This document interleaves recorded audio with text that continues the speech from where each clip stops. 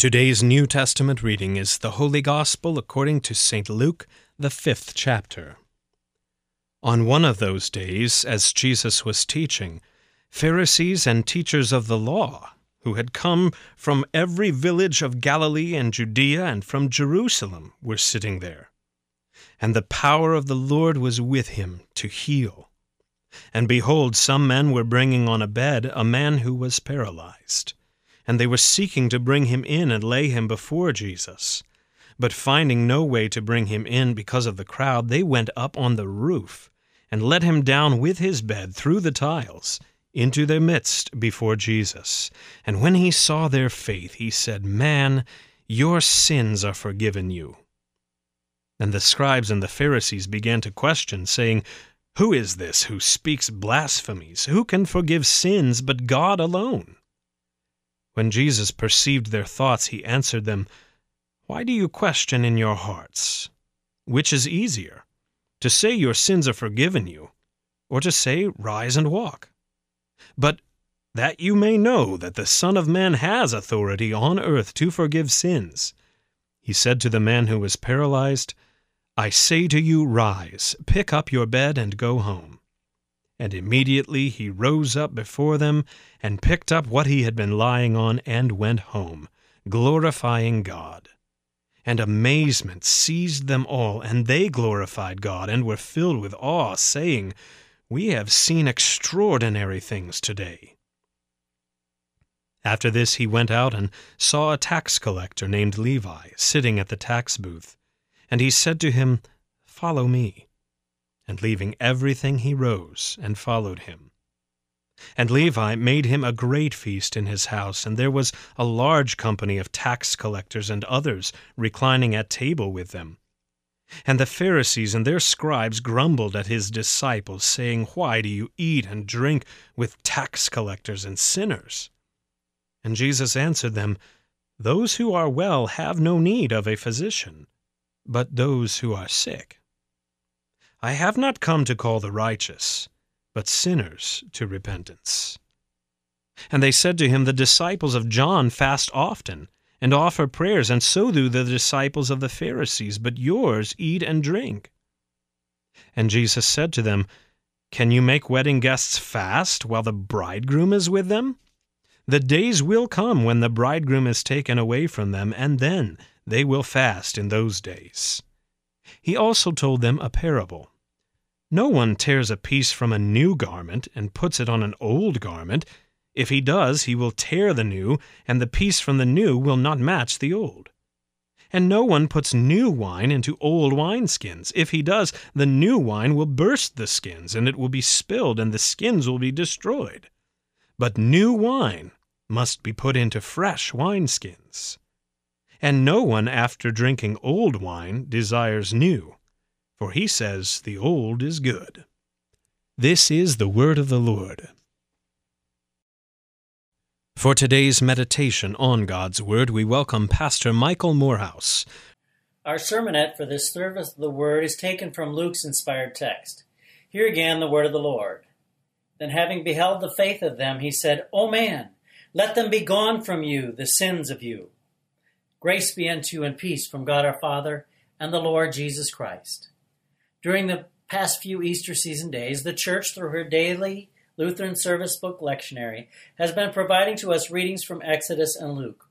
From the Gospel text, we heard God calling us to learn, inwardly digest, and live lives that confess that Jesus is the God who forgives sinners.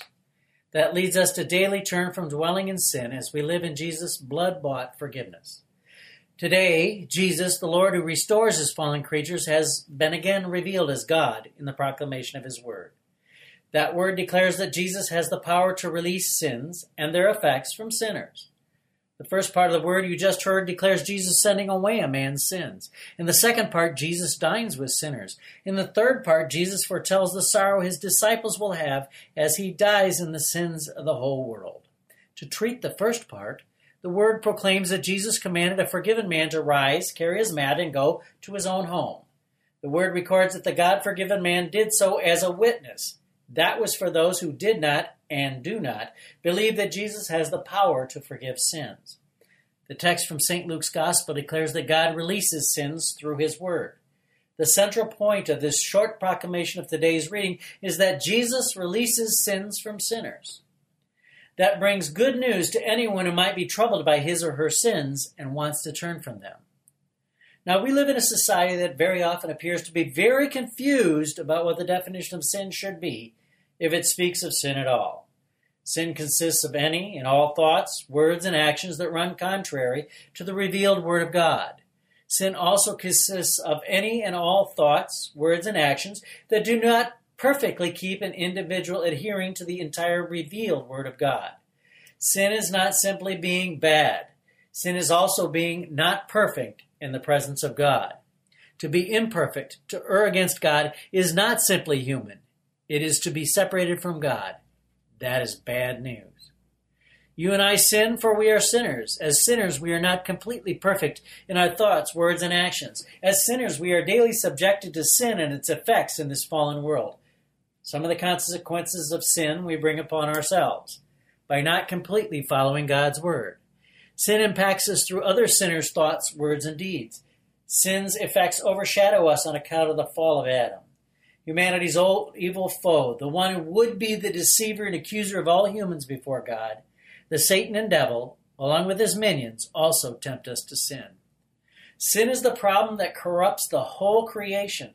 Sin brought about the affliction of the paralyzed man spoken of in today's text. It is not important for us to know whether something he did caused his malady, if something hereditary brought it about, or if some accident hurt him.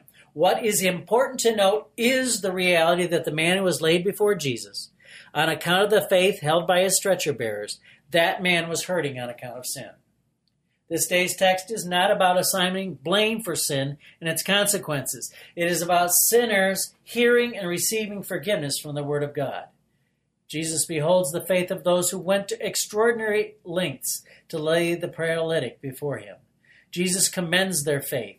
He did so by forgiving the man his sins in the presence of those who were the most learned in the Old Covenant Word. Then, in the face of blasphemy against him, he who is the eternal Son of the living God displays the meaning of forgiveness. The man, at Jesus' word, lifts up his mat and goes to his own home. The crowd, in the English word directly derived from the ancient biblical Greek, was in ecstasy. That is, they were simultaneously in bewilderment, terror, and astonishment. If you reflect on the reality that God has in Christ Jesus forgiven you all your sins, should you not also find yourself in the same state of bewilderment? For you know you are not perfect, yet for Christ's sake you are forgiven. Should you not find yourself in terror?